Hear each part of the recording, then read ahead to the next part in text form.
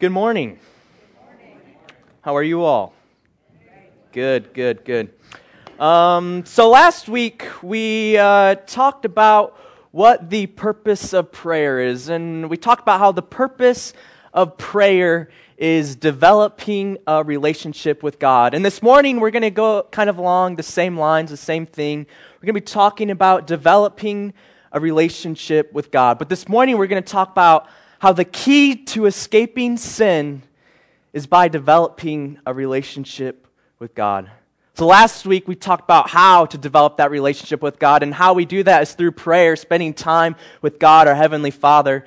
And this week we're going to talk about the importance of developing that relationship with your Father, as it is the key to escaping sin.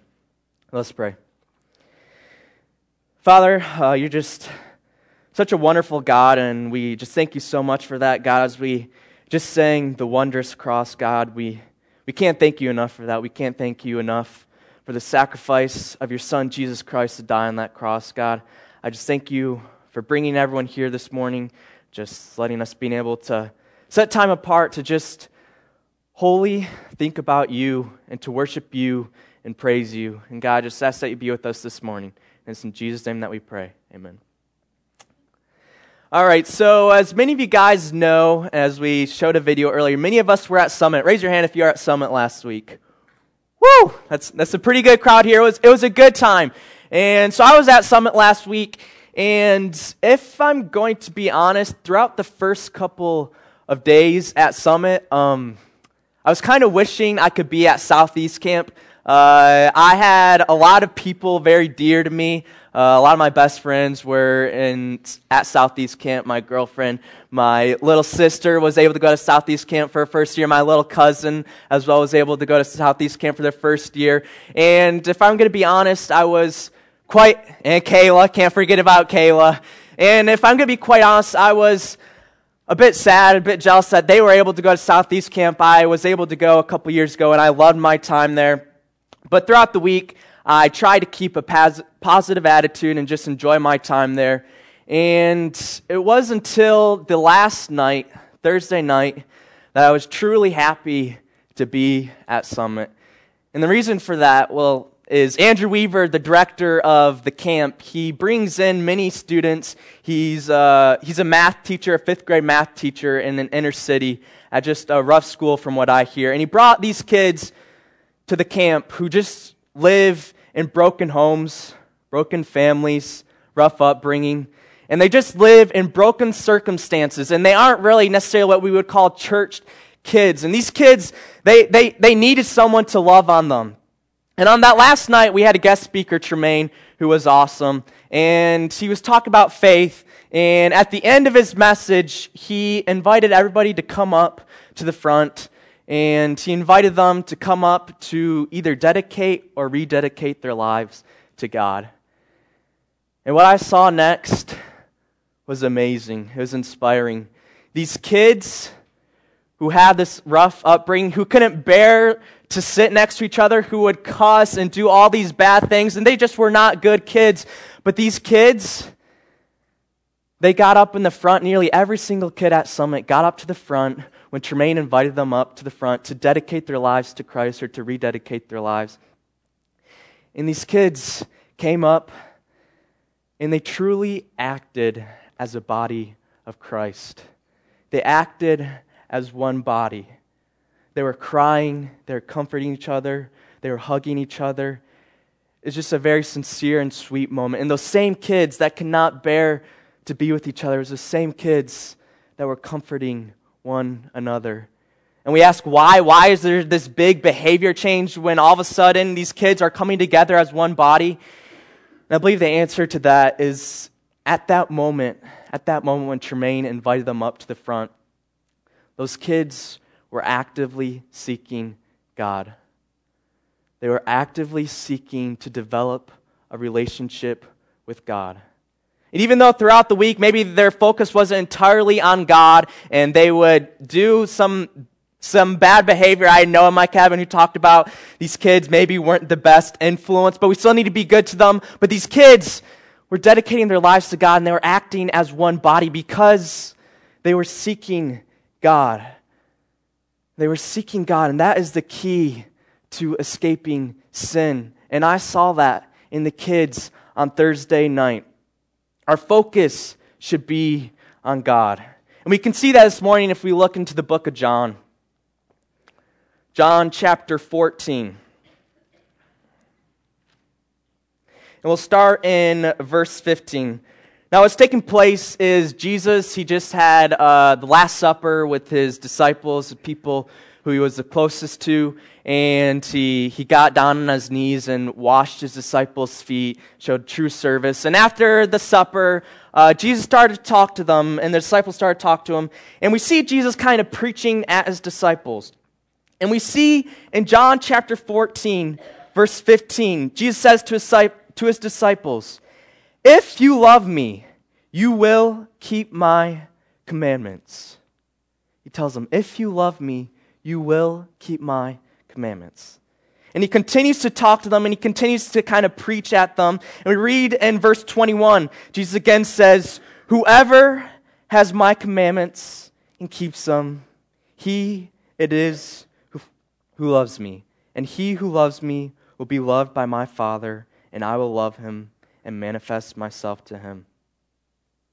So again, Jesus states, "Whoever loves me will keep my commandments. And whoever loves me will keep the commandments." And then Judas asked, "Lord, how is it that you will manifest yourself to us and not the world?" And Jesus answered him, "If anyone loves me, he will keep my word. And my Father will love him, and we will come to him and make our home with him. Whoever does not love me does not keep my words. And the word that you hear is not mine, but the Father's who sent me." So what we have here is Jesus didn't only say once, not twice, but three times. Three times he told his disciples in just a couple of verses that if you love me, you will keep my commandments. If you love Jesus, you will keep his commandments. And what I want you to take note is that Jesus doesn't say, if you love me, you should or you shall keep my commandments. No, he says, if you love me, you will. It's a byproduct of loving Jesus is obeying him. If you truly love Jesus, then you will obey his commandments. And we see in verse 24 that Jesus says, "And the word that you hear is not mine, but the Father's who sent me." So Jesus, these words that he was saying, they were not his own words. They were words that the Father told him to speak to his disciples and speak to us. That if you love Jesus, you will keep his commandments. And if those are the Father's words as well, then we can equate that with God. If you love God, then you will keep his commandments. You will keep his commandments if you love God. And so we know that love for God is a byproduct of obedience. If we take this a step further into the book of Mark chapter 12. Mark chapter 12, starting in verse 28. This is probably a passage that many of you guys are quite familiar with, the Great Commandment. What's going on here is Jesus has the attention of the chief priests, the scribes, and the elders. In other words, Jesus has the attention of the top dogs who know the most about their Old Testament. And there's these two groups of Jews. There's the Pharisees and the Sadducees. The Pharisees are known for being real legalistic about the law and being their world was very black and white. And then you have the Sadducees on the other hand, and what they're known for is that they didn't believe in the resurrection. You can easily remember that because they are sad, because they don't believe in the resurrection. How sad. They're the Sadducees. And so the Pharisees were trying to stump Jesus, and the Sadducees as well. And so a Pharisee asked Jesus, "Jesus, shall we pay taxes to Caesar?" And Jesus replied, "Give to Caesar what is Caesar's, and give to God what is God's." And the Pharisee's like, wow, he showed us. We tried to stump him, but he gave a good answer. And so the Sadducees were listening on in, and they're like, the Pharisees can't stump him, but us Sadducees, we can stump. We can stump out the resurrection. He believes in the resurrection. And so they asked Jesus about the resurrection, and Jesus basically replies, God is not the God of the dead, but God is the God of the living. And so these Pharisees and Sadducees were trying to stump Jesus, but Jesus replied in an excellent way. And we continue the story in verse 28. And one of the scribes came up and heard them disputing with one another. And seeing that he, Jesus, answered them well, asked him, "Which commandment is the most important of all?" Now, it's generally thought that this scribe was genuinely wanting to know what the greatest commandment was. He saw that Jesus answered well, and although the Pharisees and the Sadducees, they tried to stump him, this scribe, this teacher, he truly wanted to know what the greatest commandment was. And so Jesus answered in verse 29, "The most important is, 'Hear, O Israel, the Lord our God, the Lord is one. And you shall love the Lord your God with all your heart, with all your soul, and with all your mind, and with all your strength.'" So what we have here is a scribe asking Jesus what the most important commandment is. Now, this is no small feat either. There are 613 Jewish commandments or laws in the Old Testament. And this scribe was asking Jesus the single most important commandment of all 613. This is no small feat for Jesus. But Jesus answered, "The most important is, 'Hear, O Israel, the Lord our God, the Lord is one, and you shall love the Lord your God.'" So what Jesus says here is the most important commandment that you can follow is that you know and love God. Many people leave out in the Mark version, Jesus, before he says, "Love the Lord your God," he says the most important is, "Hear, O Israel, the Lord our God, the Lord is one." That's one of the reasons why I love this denomination in particular. There are people who are passionate about the truth that, yes, God is one. And that's the truth we all need to know. Jesus says that's the most important. And he also connects that with that you shall love the Lord your God with all your heart. So Jesus says the most important thing that we can do is to know God and love God. Or in other words, to develop that relationship with God. We need to develop that relationship with God. Of all the commandments that Jesus could have said, all the thou shalt nots, thou shalt not kill, thou shalt not steal, thou shalt not covet, thou shalt not commit adultery, all these laws, Jesus picked a single one out. He knew the importance of developing that relationship with God. He knew the importance of getting to know who God is, and then in turn, loving God and developing that relationship with God. Now, unfortunately, when dealing with the law, a lot of people focus too much on the thou shalt nots. They focus too much on what not to do. And I myself find myself doing that at times. I'm trying to live a good and holy and righteous life, and how do I do that? I try to I can't do this, I can't do this, I can't do this, and I can't do this, and it comes out that I can't really do much. And a lot of people have that problem of focusing on what you can't do to try and live a holy life.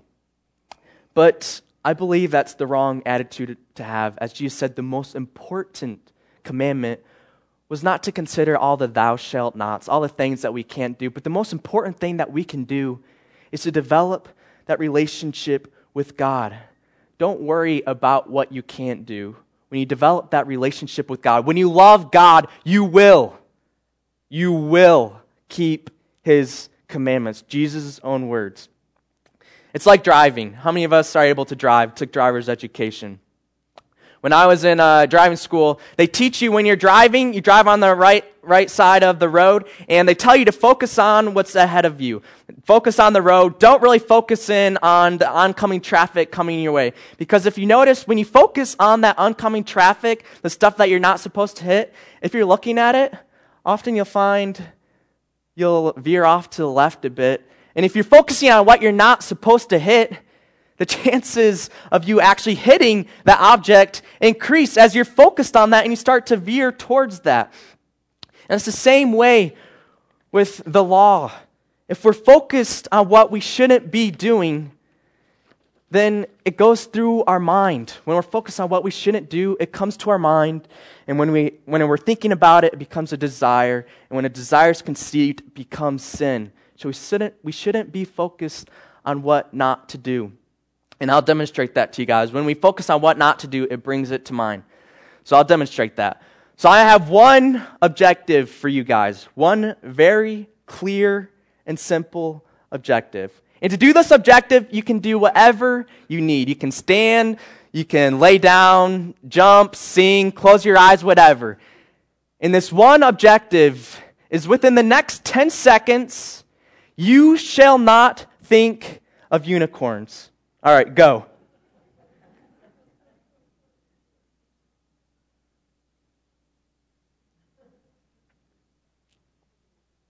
Remember, you shall not think of unicorns. All right, time's up. I said that was about 10 seconds. All right, now let's be honest. How many of you guys thought of unicorns? Raise your hand. Wow, pretty much all of you guys. That's pretty disappointing. I gave you one clear order, one simple rule. How could you guys misunderstand that? The problem is you guys didn't misunderstand that. It's because we had the wrong focus. We were focused on what we shouldn't do. And when I told you guys to focus on what you shouldn't do, I imagine that's the one thing you guys could think of. I imagine you guys couldn't think of a unicorn jumping in little La La Land or whatever. But that's the one thing I told you guys not to do. And that's the same thing when it comes to sin in the law. When we're so focused on what we shouldn't be doing, it comes to our mind. And again, when it comes to our mind, it becomes a desire. And when that desire is conceived, it becomes sin. Now, I have one more example. How many of you guys have siblings? Well, as I mentioned earlier, I have my little sister here. And now some children just are not the brightest. And so when we're all sitting in the living room and someone will say, I'm getting up real quick, but don't take my seat. Whatever you do, don't take my seat. Now, how many of you guys are going to take their seat? I know I will. If your sibling would just be quiet and not say, don't take my seat, chances are you're just going to respect their seat. But it's because they focus you in on what not to do. You can't help but think about that. And then that desire comes out. And when that desire comes, you can't help but act on it sometimes. And now Paul demonstrates this in the book of Philippians. Philippians chapter 4, verse 8. Paul very clearly states, as he writes to the church in Philippi, he says, finally, brothers, whatever is true, whatever is honorable, whatever is just, whatever is pure, whatever is lovely, whatever is commendable, if there is any excellence, if there is anything worthy of praise, think about these things. Now notice here, Paul doesn't say, think of the things we shouldn't be doing. Think of not committing adultery. Think of not committing murder. Think of not lying to your friends. Think of not stealing. No, Paul doesn't say that. Paul says to focus on the good things. Paul says to focus and think about the things that are worthy of praise. And let me tell you, our daddy, our Heavenly Father, who loves us and cares about us, He is worthy of praise. He is worthy of praise. He is excellent. He is true. He is honorable. He is just. He is pure. He is lovely. And He is commendable. That is our God. That is our Heavenly Father. So Paul tells us to think, constantly have God in your mind. When I think back to that Thursday night, that service, when Tremaine invited the kids to come up, and these kids had immaculate reaction to this invitation to dedicate their lives to Christ. These same kids who could not say clean words, who had potty mouths, who would not stop beating each other up, who wouldn't stop arguing, who could barely sit next to each other, those same kids were seeking God. And they were loving on one another. They were hugging one another. They were comforting one another. They were praying with one another. And again, that reason is because at that time, at that moment when Tremaine invited them to dedicate their lives to Christ, they were focused on God. God was on their mind. Now, I know with my cabin of boys, I had to tell my boys, hey, be quiet, or hey, be respectful of others. Don't say mean things. The kids don't really react well to that. They're thinking about those things. That's not the best thing for them. The best thing for them to avoid doing that is not telling them they can't do that, but the best thing is to gear their focus towards God. When you gear your focus on God, and when you focus on developing that relationship with God, those evil thoughts, they won't be present in your mind. Those evil desires, they won't be present when you are actively seeking God, because Jesus says that if you love Him, you will keep His commandment. And those aren't Jesus' words, those are God's words. So if you love God, you will keep His commandments. If you love Him, obeying is just a byproduct of love. If you love God, you will obey Him. The focus needs to be on God. The focus shouldn't be on the thou shalt nots. Now, how many of you guys have ever heard someone say, you're your father's kid? I hear that. The older I get, the more time I hang out with my dad, the more I find I'm becoming more and more like my dad. So keep me on your prayers. Kidding, he's a great man. But John talks about this in the book of John. So you flip back to me in John chapter 8. John chapter 8, we're going to start in verse 42. John is writing about this. Jesus is talking to the Jews who believed him, and the Jews had some questions. And we see in verse 42 of John chapter 8, Jesus said to them, if God were your father, you would love me. For I came from God and I'm here. I came not of my own accord, but He sent me. Why do you not understand what I say? It's because you cannot bear to hear my word. You are of your father, the devil, and your will is to do your father's desires. He was a murderer from the beginning and does not stand in the truth, because there's no truth in him. When he lies, he speaks out of his own character, for he is a liar and the father of lies. But because I tell the truth, you do not believe me. Which one of you convicts me of sin? If I tell the truth, why do you not believe me? Whoever is of God hears the words of God. The reason why you do not hear them is that you are not of God. Wow, that's a strong passage right there.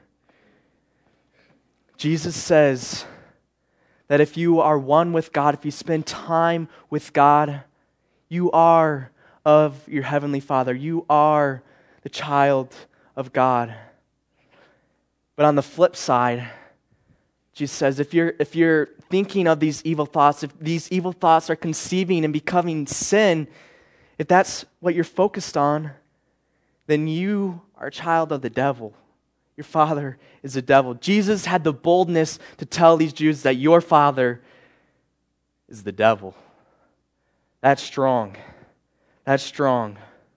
When we focus in on sin and we aren't focused in on God, it's times like that where Jesus told people that you belong to the devil. Now that can be scary. That can be a scary thought, because all of us have sin in our lives. No one is perfect. And some of us may find ourselves in a continuous cycle of sin. It seems like that no matter what you do, you can't help but stay in that cycle of sin. You tried everything in the books. You tried everything not to do, but you can't just help staying in that cycle of sin.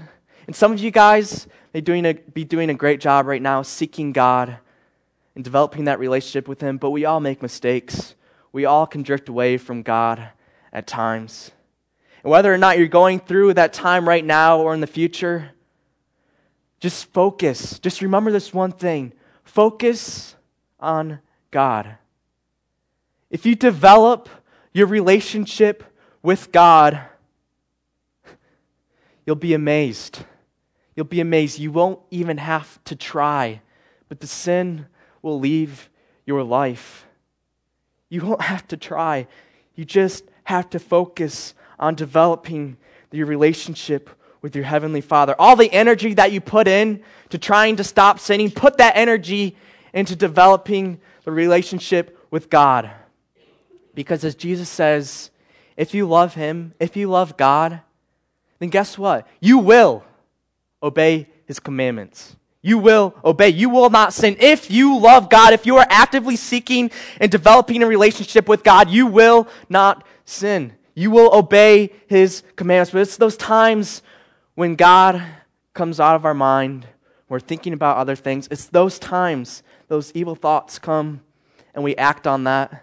And that's when we sin. And so you alone, unfortunately, can't really get out of sin. But I have some good news for you. Some great news. You do have a daddy out there. You do have a Heavenly Father up in heaven, watching you, caring about your every move, who loves you so much that as we sang the wondrous cross, God sent His Son to die on that wondrous cross. We talked about last week, God sent His Son to die on that cross. Why? Because of you. Because God loves you. And God is capable of all things. And God can lead you out of sin. What you need to do is you need to seek God. You need to develop that relationship with God. Seek that help from your Heavenly Father. We'll close with just one last verse, Romans 6:23. It's one of my favorite verses. Romans 6:23 reads, "For the wages of sin is death." And now what bothers me about this verse is that many people quote this verse, many people know this verse, and many people, it bugs me. Many people, when they quote this, they stop there. It's sad, but it's true. The wages of sin are death. We all sin. We all do deserve death.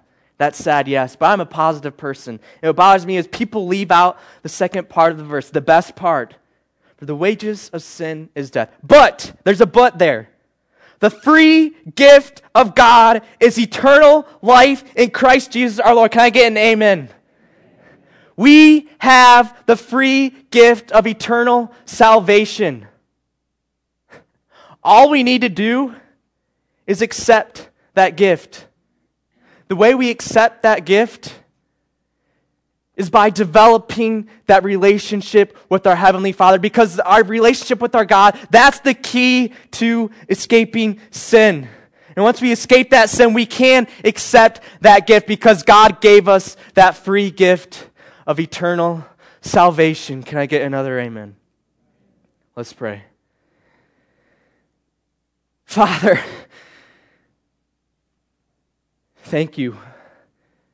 Thank you for that free gift of eternal salvation through Christ. God, we are sorry. We are sorry when we sin. We all sin. We're not perfect. But God, thank you. Thank you for that sacrifice of your Son, Jesus Christ, to die on that cross that we could have that free gift. We don't deserve that, Father, but thank you. Thank you, God. I just ask that you be with us. Please, help our focus be on you. We know you love us. And just help us return that love to you. God, just thank you for everything that you do. And we love you. It's in Jesus' name that we pray. Amen.